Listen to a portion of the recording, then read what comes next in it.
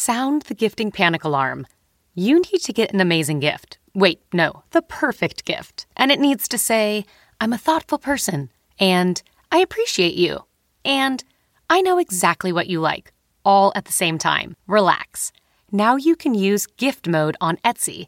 Gift mode on Etsy is here to take the stress out of gifting so you can find the perfect item for anyone and any occasion. It's easy to find gifts made by independent sellers for all the people in your life, like the pickleballer, the jazz fan, the Zen seeker, the artist, or the pasta lover. From 90s nostalgia and mixology to reality TV and gaming, there's something for everyone on Etsy. A gifting moment is always around the corner.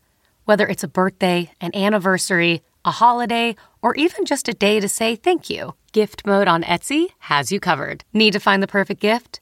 Don't panic. Gift easy with Gift Mode on Etsy. CBS News Face the Nation in 60 seconds. Are you looking to hit your fitness goals? Let Beachbody On Demand help you get there. No need to go to a gym or schedule a class. Everything is right there on your personal device. They have programs for any fitness level, and the workouts range from cardio to weight training to yoga, low impact, and even dance. There are over 600 different workouts on the platform. Beachbody On Demand even provides comprehensive nutrition plans to help you meet your goals, because working out is just part of the equation. Access to information on meal prep, variety of recipes, and simple but proven eating plans. You need to give this service a try. Right now, listeners can get a free trial membership when you text FTN to 303030. You will get full access to this entire platform for free. All the workouts and nutrition information free. Just text FTN to 303030. Text FTN to 303030. Today on Face the Nation, anger and anguish following the Marjory Stoneman Douglas High School shooting leads to a big push for tougher gun laws. Will this effort succeed where others have failed? We'll have the latest on the missed opportunities that could have saved lives or prevented last week's killing of 14 students and 3 adults. Then we'll talk to 2 Florida lawmakers, Parkland area Democrat Ted Deutsch and Republican Brian Mast, an Afghanistan war veteran who says this shooting has changed his views. Will others in Congress follow? And what do they think of the president's call for arming teachers in the classroom and his other ideas to end gun violence in schools? We have to have offensive capability to take these people out rapidly before they can do this kind of damage. Arkansas Governor Asa Hutchinson served as an advisor to the NRA after the Sandy Hook massacre. He'll be here too. What have we learned from past mass shootings that can help us find solutions now? We'll talk to parents of victims and survivors of Sandy Hook, Columbine, and other incidents involving gun violence. We'll also take a closer look at the horrors in Syria after a massive bombing campaign by the Assad regime. And we'll have plenty of analysis on all the news of the week. It's all ahead on Face the Nation. Good morning and welcome to Face the Nation. I'm Margaret Brennan. We've got a lot to get to today, and we begin in Parkland, Florida, with CBS News correspondent Omar Villafranca with the latest in the investigation into how federal and local authorities handled the Nikolas Cruz case, both before and after the shooting. Omar? Good morning, Margaret. Students will be allowed on campus today for the first time since the shooting, and it's part of a reorientation to get them ready for classes, which are expected to start on Wednesday. More than 100 students marched past Marjory Stoneman Douglas High School, where 17 of their classmates and teachers were killed last week. The students are trying to keep the pressure on politicians to reform gun laws. This weekend, the scrutiny over the police and FBI's missed signals about confessed gunman Nikolas Cruz intensified. Earlier this week, Broward Deputy Scott Peterson, an armed school resource officer at Douglas, resigned after school video cameras showed him taking cover outside during the attack. The Sheriff's Department is also investigating allegations from the responding Coral Springs Police Department that when they arrived on the scene, 3 Broward deputies were outside the building with their weapons drawn. In an interview on CNN's State of the Union, Broward Sheriff Scott Israel addressed the charges. We will look at all the actions or inactions of every single deputy and leader on our agency, sergeants, lieutenants, captains, and we'll make some decisions. But right now, all I can tell you is during the killing, there was while the killer was on campus with this horrific killing, there was one deputy, one armed person within the proximity of that school, and that was Peterson. Local law enforcement officials are also looking into missed warnings about the shooter, like this one made last November. He put the gun in the head of his brother before, so it's not the first time. And he did that to his mom. It's not the first time he put a gun in somebody's head. Despite all the warnings and missed signals, all of Cruz's gun purchases appear to be legal under current law. Margaret? Omar, thank you. We turn now to Democrat Ted Deutsch, who represents the congressional district where the shooting occurred, and his House colleague, Brian Mast, a Republican. His district is north of Parkland, and they join us from the memorial near Stoneman Douglas High School. Good morning to you both, gentlemen. I want to start with you, Congressman Deutsch. According to the Broward Sheriff's Office, 23 calls came in regarding this shooter or his family. Sheriff Israel told CNN this morning, "I've given amazing leadership to this agency." Would you agree with that? Well, I'll tell you what the sheriff needs to do, and he's doing it. I talked to the sheriff last night about this. We need to find out exactly what happened, why it was that there were so many signals, not just from the visits, but the social media postings. There's so much that has happened. The FBI has admitted that the call came in and that was missed. All of that is just it's one more blow to a grieving community.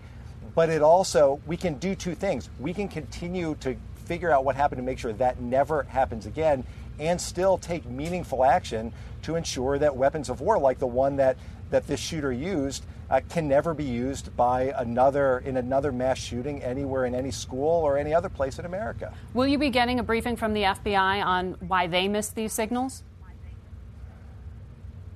We will. We'll be getting a briefing from the FBI. I also expect, and I know those of us, the delegation from down here especially, is interested in getting a full briefing once all of the information is available about these missed signs, about what happened. It's vital for us to do that at the same time that we work together, inspired by these survivors, to take action to prevent this from happening again. Congressman Mast, I want to bring you in here because you've had a change of heart in the wake of Parkland. You're now calling for a ban on the AR-15 and also an increase in the age limit for purchase. Why, and did you, in this case, change your view? Look, we've seen a lot of shootings out there. We've seen what's happened here in Parkland. We've seen what happened in Las Vegas. We saw what happened in Orlando. And for me personally, it pains me to know that I went out there willing to defend my country, willing to give everything, with almost the exact same weapon that's used to go out there and unfortunately kill children here in Parkland. And I think there's a very real opportunity here for response and here for action. And that's what really brought me to my change of heart in talking about this. I just can't stand to see that personally. But for those two items that you are supporting, it doesn't appear that your party or your congressional leadership is behind you on that. Do you have a sense that any other Republican rank-and-file members will join you in this call? So let's look at one of the ways that we can bring people into this conversation, not just my fellow rank-and-file members, Republican leadership in the House and the Senate, but also the president. You know, what I love about my president is that he is a man of action. And I can tell you that as veterans and soldiers, when we see a chance to save life, we don't hesitate, we don't have a conversation, we go out there and do it. I think that's what the travel ban has been all about. It's been about saving lives in our community and in our country. Let's take that exact same model and apply it right now to this situation. But you don't have any numbers of who's with you at this point, because the president hasn't called for an assault weapons ban. But I think we can get the president on board and members of Congress on board to say, let's put that same kind of pause on board right now, where we look at Who's having access? What do they have access to? What were the failures that went on with the FBI and in the ATF and in other state agencies and in the states? What's everything that's going on there? Let's get back to the American people after this pause with sensible regulation, with sensible solutions, because we are going to look at this in a very real way. It made sense in the case of terrorists coming into this country. I think it should make sense in looking at guns. Do either of you gentlemen believe that teachers, even trained teachers, should be armed? I don't. The answer, the shift to arming teachers is a distraction. It's a distraction from the important discussion about all of the things that can be done right now, this week, when we go back to Washington, on mental health, on banning bump stocks, universal background checks, preventing people on the terror watch list from getting guns. Those aren't controversial. Everyone supports them. So that's what we need to focus on. But the important point here is, because of these young leaders, the ground is shifting. Members of Congress are now willing to stand up and be as offended as everyone else when the millionaire lobbyist who runs the NRA goes to a political convention and says that people like me and Congressman Mast, who want to take action to support kids, don't care about children. But They're even onto after him, Sandy they're pushing Hook, back. 15 Democrats voted against an assault weapons ban. This isn't simply about the NRA at this point. As I said, though, the ground is shifting. It's every member of Congress and the Senate who's going to hear from these kids. They've been to Tallahassee. They're coming to Washington. They're going to have face-to-face conversations. They're important conversations where they will impress upon them the need to take action. Look, the fact that there are now more than a dozen companies who have severed their relationship with the gun corporations that run the NRA tells you that things are starting to change. People are standing up to save lives. All right. I think there is room for this conversation. There are great candidates in terms of former Marines, former law enforcement, people that already have concealed carry permits. We have to be careful with it, undoubtedly, because teachers are people too. Should teachers be armed? That's what I'm saying. I think some teachers are the right candidates for this, absolutely, that have had training, that have the desire to this. But remember, they're people too. They can leave a firearm laying around. Right. They don't necessarily have training in identifying the threat and identifying the innocent. And you have to make sure that they get the appropriate level of training. Well, thank you both for joining us today for this conversation. We want to turn now to a group of people whose lives have been impacted directly by gun violence and who have been moved to do something about it. Austin Eubanks was a 17-year-old student at Columbine High School when 2 of his classmates opened fire in 1999, wounding him and killing 13. He is now the chief operating officer at Foundry Treatment Center, an addiction recovery facility out in Colorado. Nicole Hockley's son, Dylan, was among the 20 children killed at Sandy Hook Elementary School in Newtown, Connecticut in December of 2012. She co-founded Sandy Hook Promise, a group working to protect children from gun violence. Andy Parker's daughter, Allison, was a reporter for CBS affiliate WDBJ in Roanoke, Virginia, when she was shot and killed during a live broadcast in 2015. Andy's now an activist, and he helped start For Allison, an educational foundation named after his daughter. And Michelle Gay lost her daughter, Josephine, in the Sandy Hook massacre. A former teacher, she co-founded Safe and Sound Schools following her daughter's death. And joining us now is John Mina from Orlando. He is the chief of police for the Orlando Police Department, a job he held back in June 2016 when a gunman entered Pulse nightclub and killed 49 people.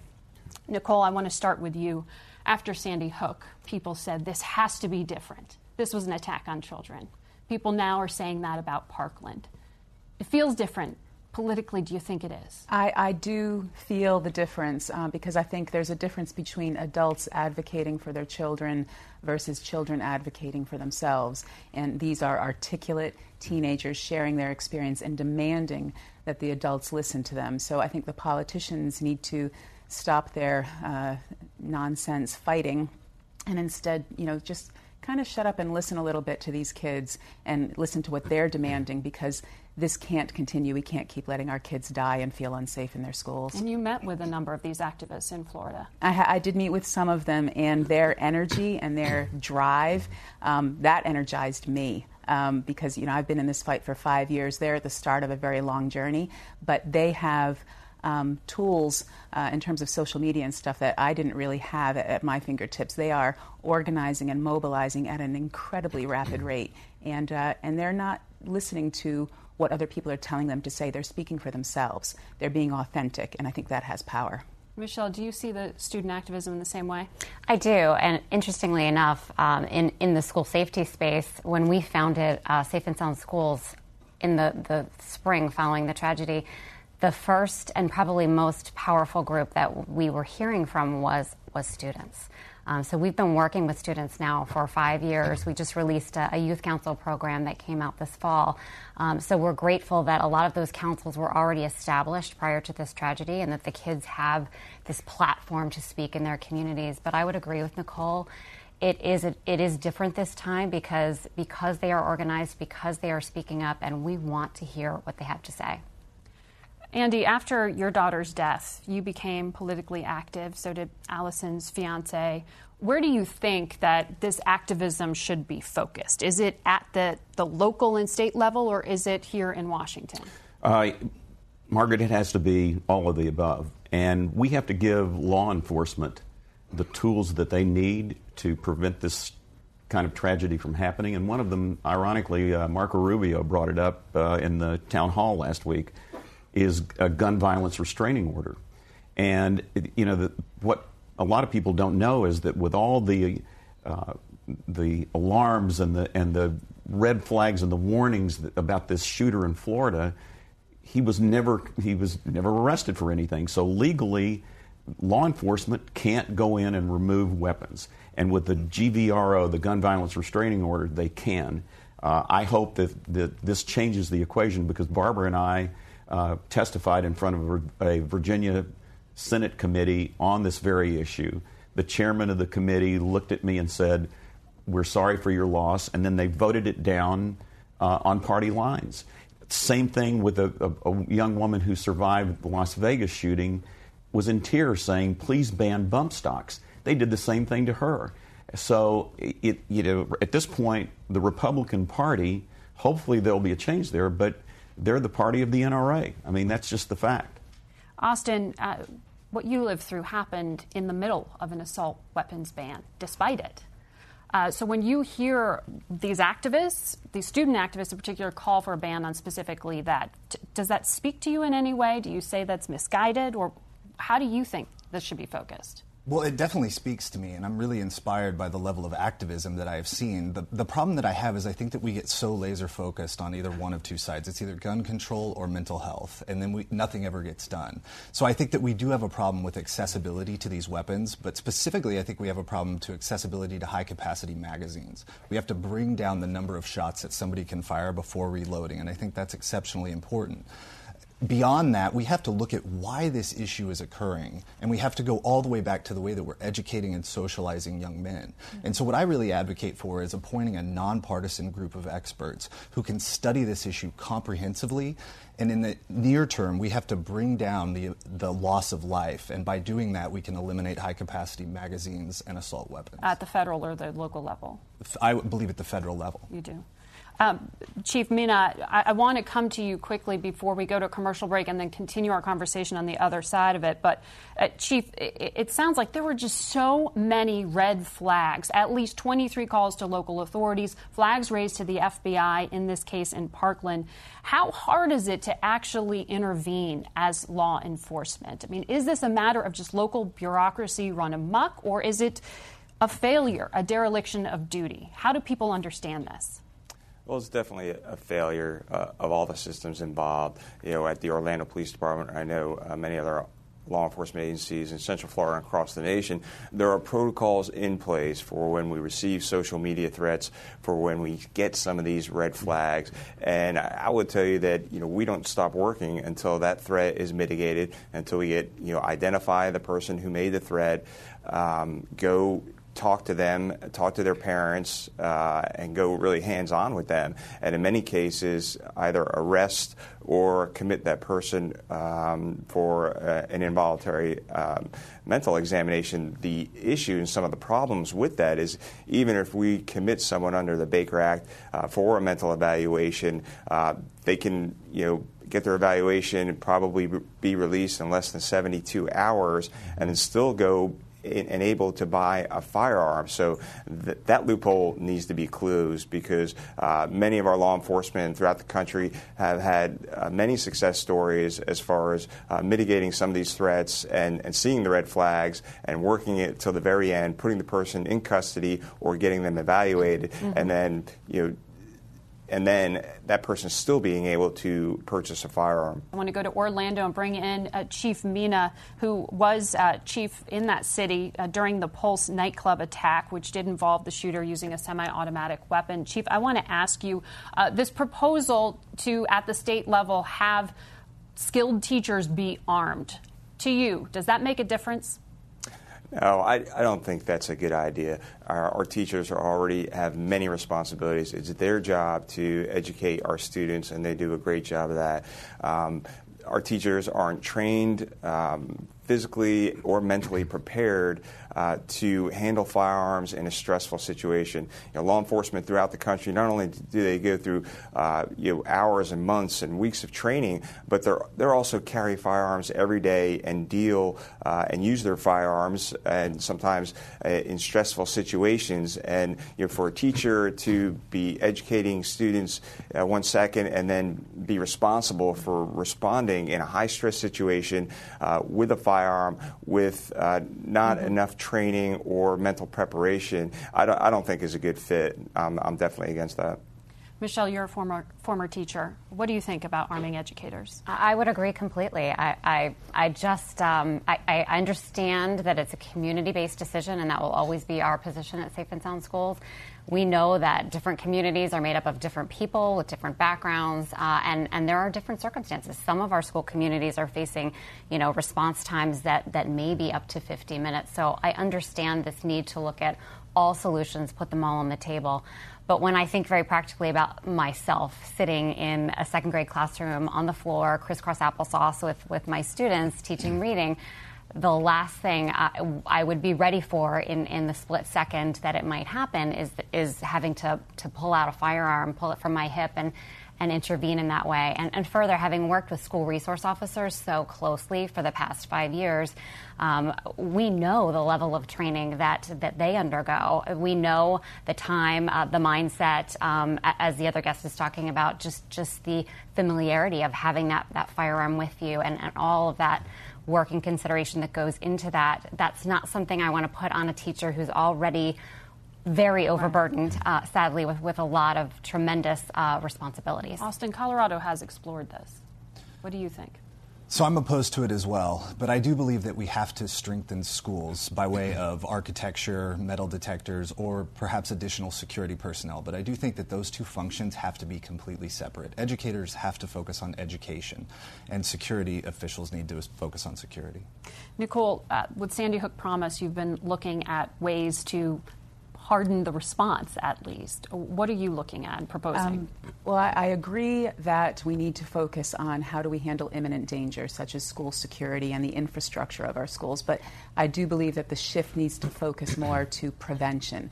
How do we help identify people that are at risk of potentially hurting themselves or others? That's what we offer from Sandy Hook Promise. We're in about 7,000 schools at the moment with our free programs and our free anonymous reporting system. This is a way for teachers, educators, students, and parents to say, this is what I'm recognizing and this is what I'm seeing, and then have a system to report it. And to be honest, in terms of arming teachers, it would be better to arm them with this knowledge and the ability to do that to prevent violence before it happens. And if there's federal funding available for these programs versus arming teachers, I would put it towards the programs, or giving teachers more what they need in terms of supplies or books, or arming them with more school counselors as well to help these kids. Andy, I'm going to ask you, you personally face some backlash for your activism, and something we're seeing now with these students in Florida. Where does that come from?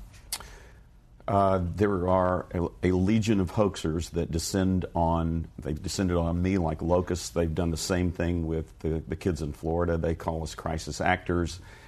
They say Allison has had plastic surgery and is living in Israel someplace.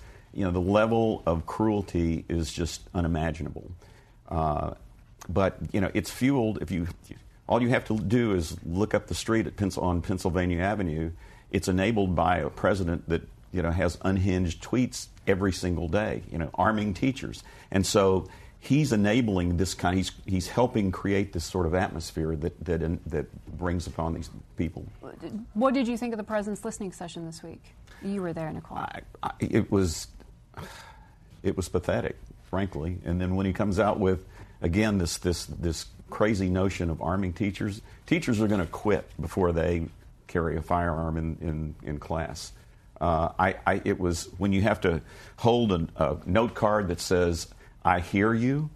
I mean, come on, that's unimpressive to say the least. Wow.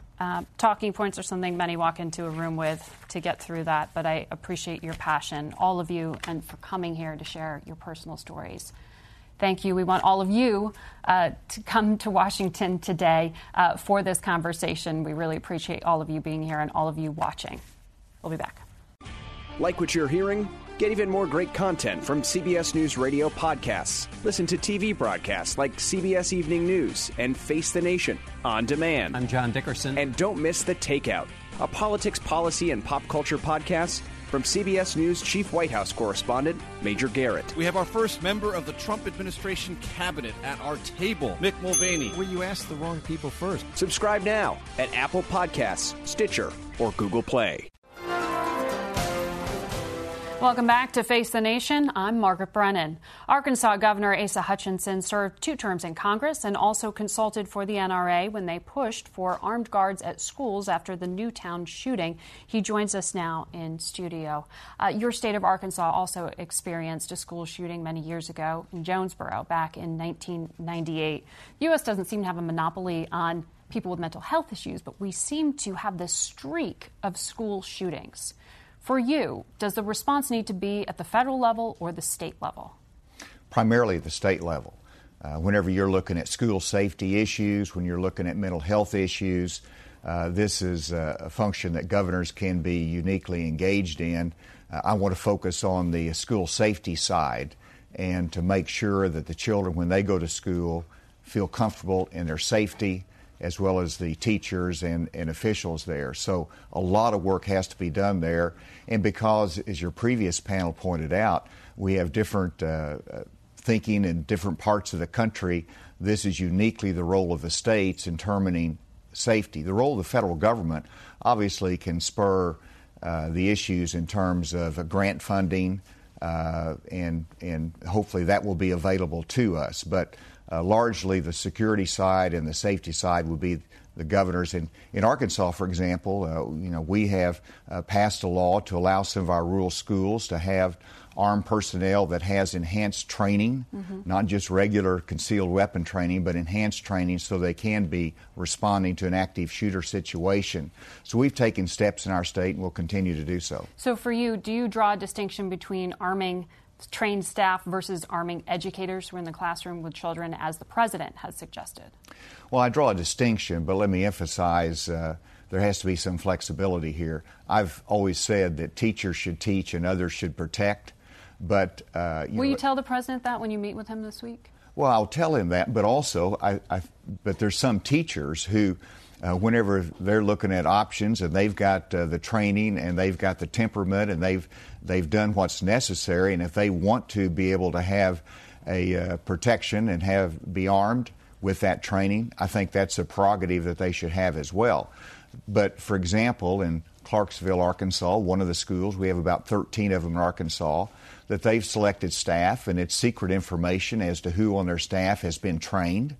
But it could be a coach, it could be a janitor, it could be a teacher, it could be an assistant principal that has gone through this enhanced training that's available for a quicker response. They couldn't afford to have school resource officers, so this is the direction they chose to go.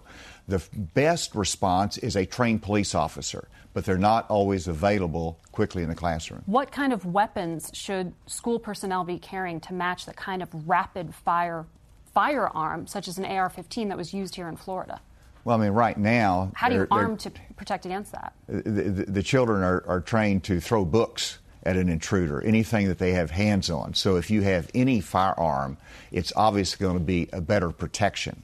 And so the police go in there, they're able to take out with the weapons that they have on their side, a shooter. And so a weapon can do that. It should be locally decided as to what that weapon is and what the comfort level is with the trained staff. Mm-hmm. So those are local decisions that have to be made as to what is the best utility.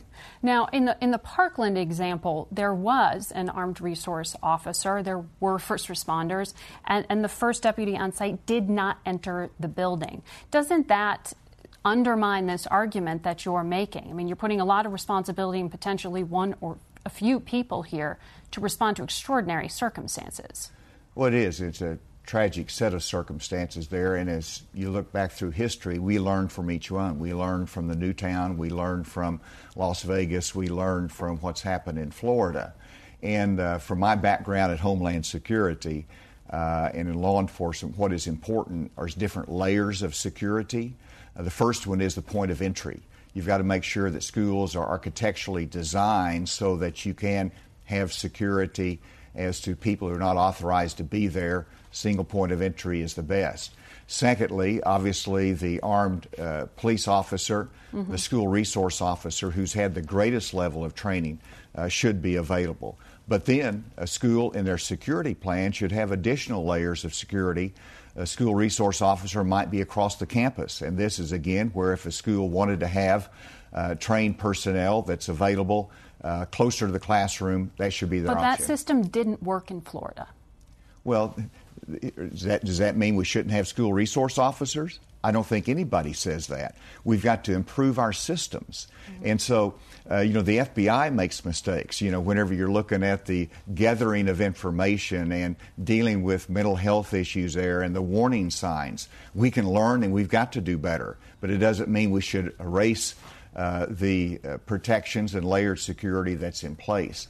We've got to do better, and to me, that is the right debate. How can we better give confidence, better training to our staff, better coordination among our officials, and better tools for those in the classroom? Governor, thank you very much for your time. We turn now to the situation in eastern Ghouta, a Syrian rebel-held suburb of Damascus, where bombing this week has been among the worst in the conflict that is now in its 7th year. President Bashar al-Assad's government forces have bombarded the city, killing at least 500 this week alone, many of them women and children. Yesterday, the UN called for an immediate ceasefire, and the UN Secretary General has called the situation hell on earth. For some perspective on the situation, we are joined now by Syria Ambassador Frederick Hoff, the former special envoy to Syria, I should say. He is now with the Atlantic Council. Ambassador, we've seen these kind of ceasefires before from the UN. Is this any different?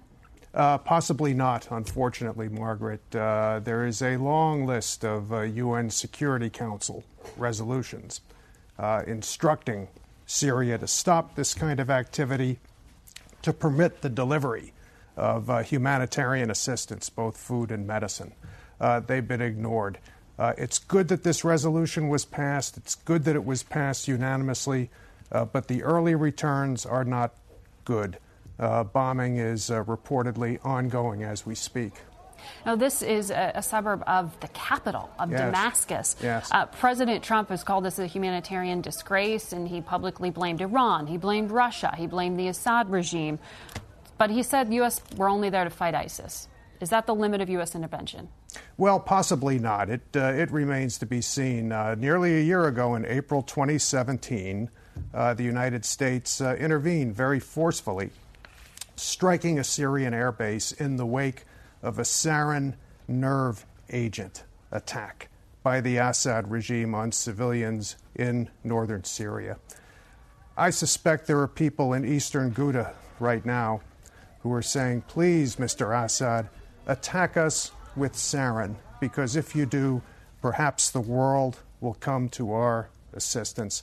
I think it's mistaken. It's a pretty cynical take to say that the method of killing is going to make a difference here. Yeah, well, the master of cynicism in all this is Bashar al-Assad. He carefully takes the measure of everyone who comes up against him. He concluded with respect to President Obama, if I don't use sarin gas, I can use anything I want. Is it that same calculation with President Trump? I'm afraid it is right now. I'm afraid that Assad is testing this president's chemical red line. He's weaponizing the use of chlorine, which, although is not deadly, is nevertheless a very, very powerful instrument of terror. Now, right now, the U.S. has about 2,000 troops in Syria. That's not a lot. Right. And we've got about 12 diplomats. Yeah. The president used very strong rhetoric. Do the resources match that rhetoric?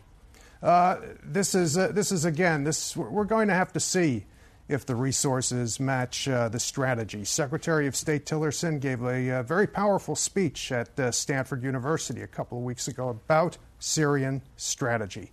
But the question is, who's going to do the heavy lift, the heavy and sustained lift required to stabilize Syria east of the Euphrates River, land that's been taken from ISIS, and the heavy lift that's going to be required to protect Syrian civilians, because the lack of protection is a humanitarian and a geopolitical catastrophe. Now, for Americans, when they hear U.S. involvement, they want to limit U.S. intervention for their own safety. Why does this need to matter? Why do people need to know what is happening right now outside Damascus? Well, Margaret, nobody that I know of is talking about violent regime change or the United States invading and occupying the Assad part of Syria. The UN resolution passed yesterday said that ongoing violence directed against civilians is a threat to the peace and security of the region. This kind of mass homicide campaign encourages extremists. It undermines our friends and allies in the region and beyond. Witness the migration crisis in Europe in 2015, the refugees who, and this really roiled European politics, the politics of democracy, all to the delight of Mr. Putin and the Kremlin. Is President Trump's calculus here that he can work with Vladimir Putin correct?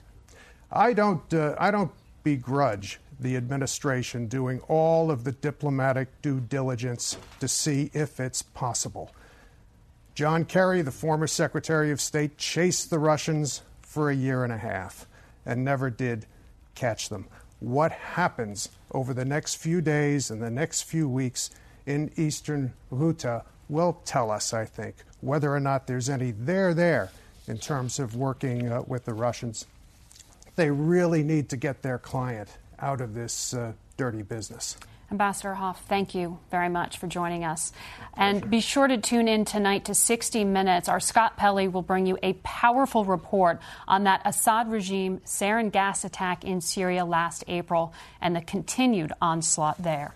Don't have time to keep up with the news? Try the CBS News Radio app on your iOS or Android device. You'll get the latest news as soon as you start it up. It's that easy. You can also listen to great programming like Face the Nation, Weekend Roundup, or the CBS Evening News. And good evening. Wall Street today signaled its approval of the tax cuts passed by the Republican-controlled Congress. You can even download them straight to your phone and listen later. It's all on the CBS News Radio app for iOS or Android. Download it today.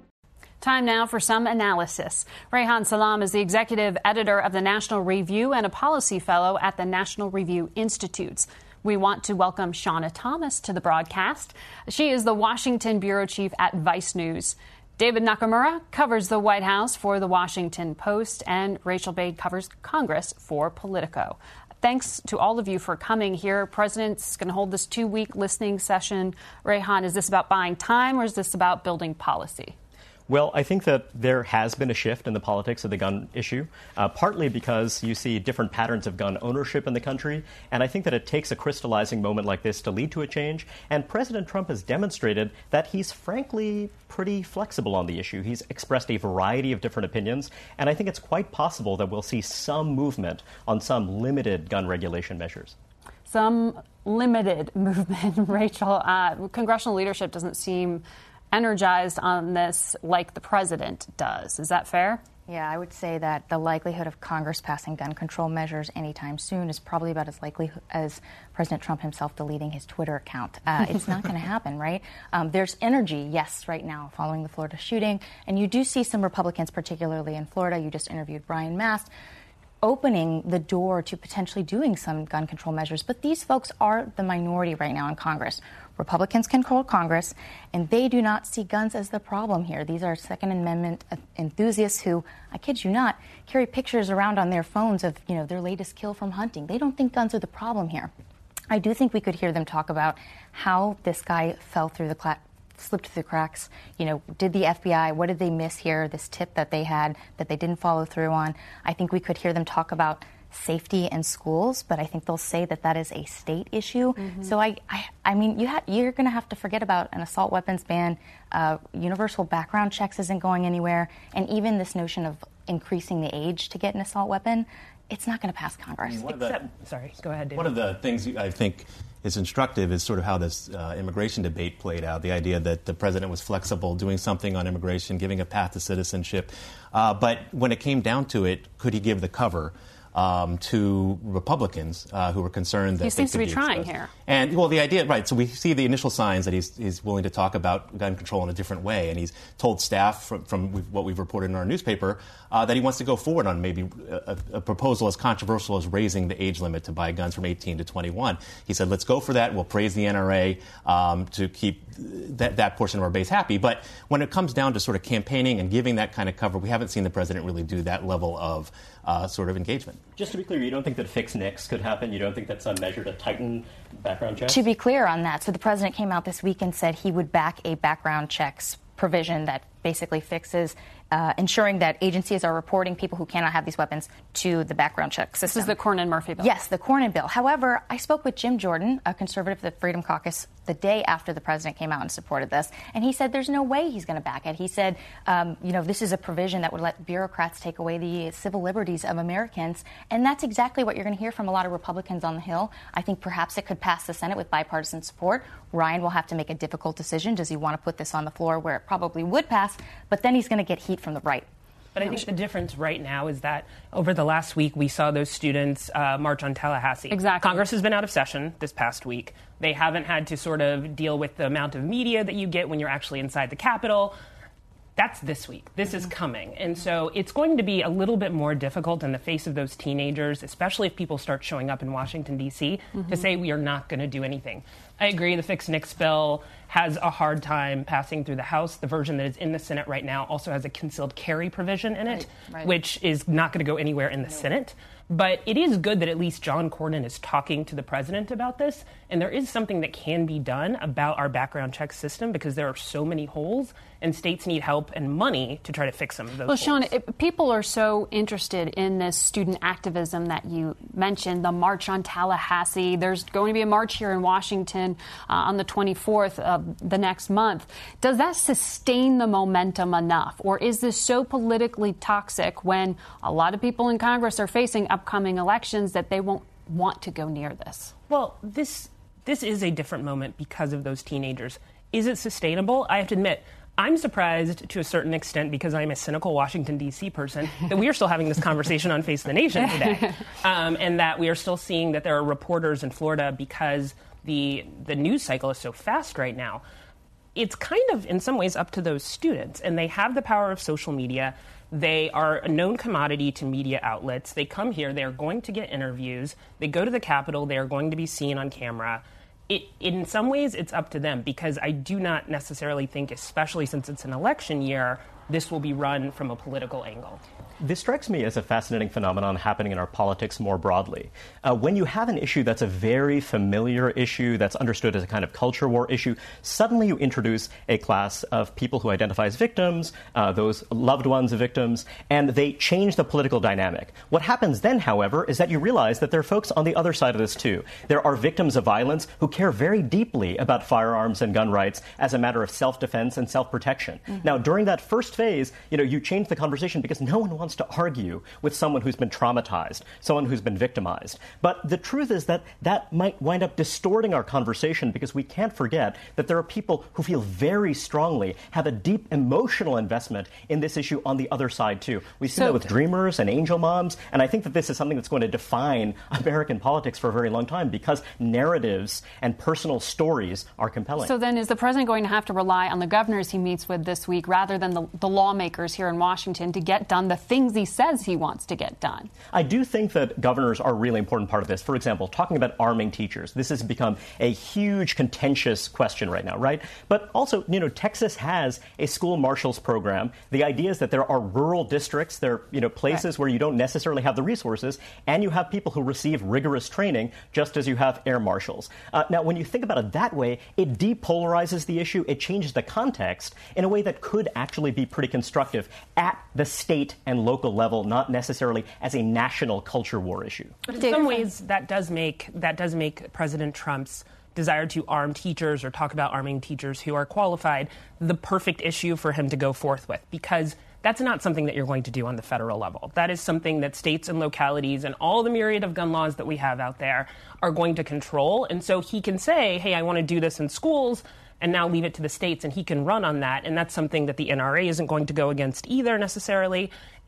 It is, in some ways, the perfect issue for him. To Ron's point, actually, if you look at the president's listening session at the White House, which was pretty extraordinary in that it lasted an hour. And was broadcast live. Broadcast live. You saw exactly what Ron's saying, which was that some of the parents were really, and students were pushing directly for gun control measures.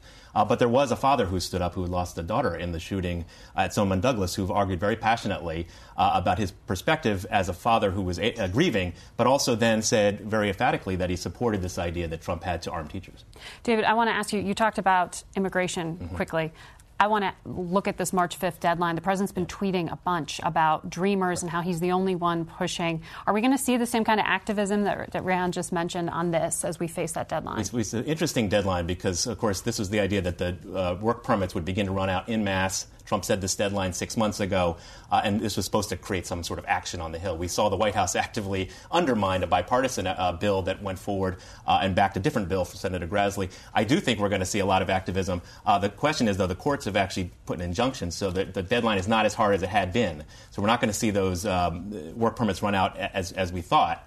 So that could bide a little bit more time, but it doesn't look very likely that any kind of big immigration bill will go forward. You agree with that, Rachel?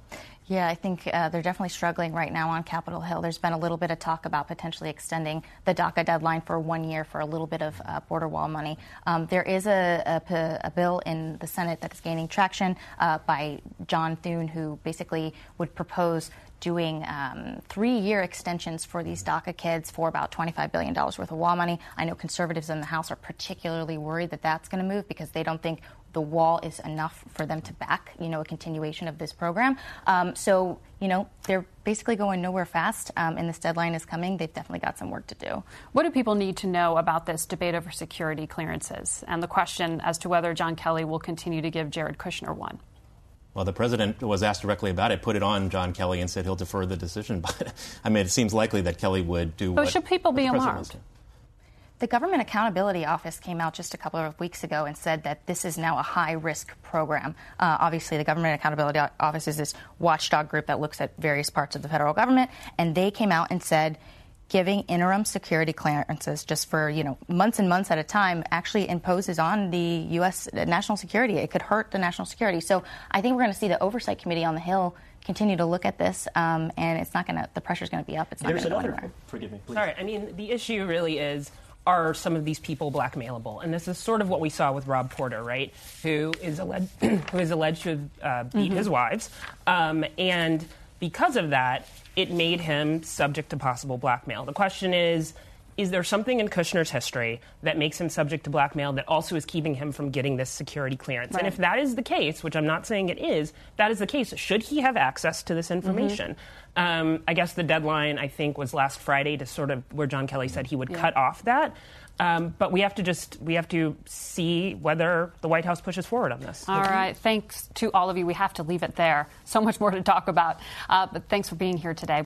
Thanks for having us be part of your Sunday morning, and it is a special one for me.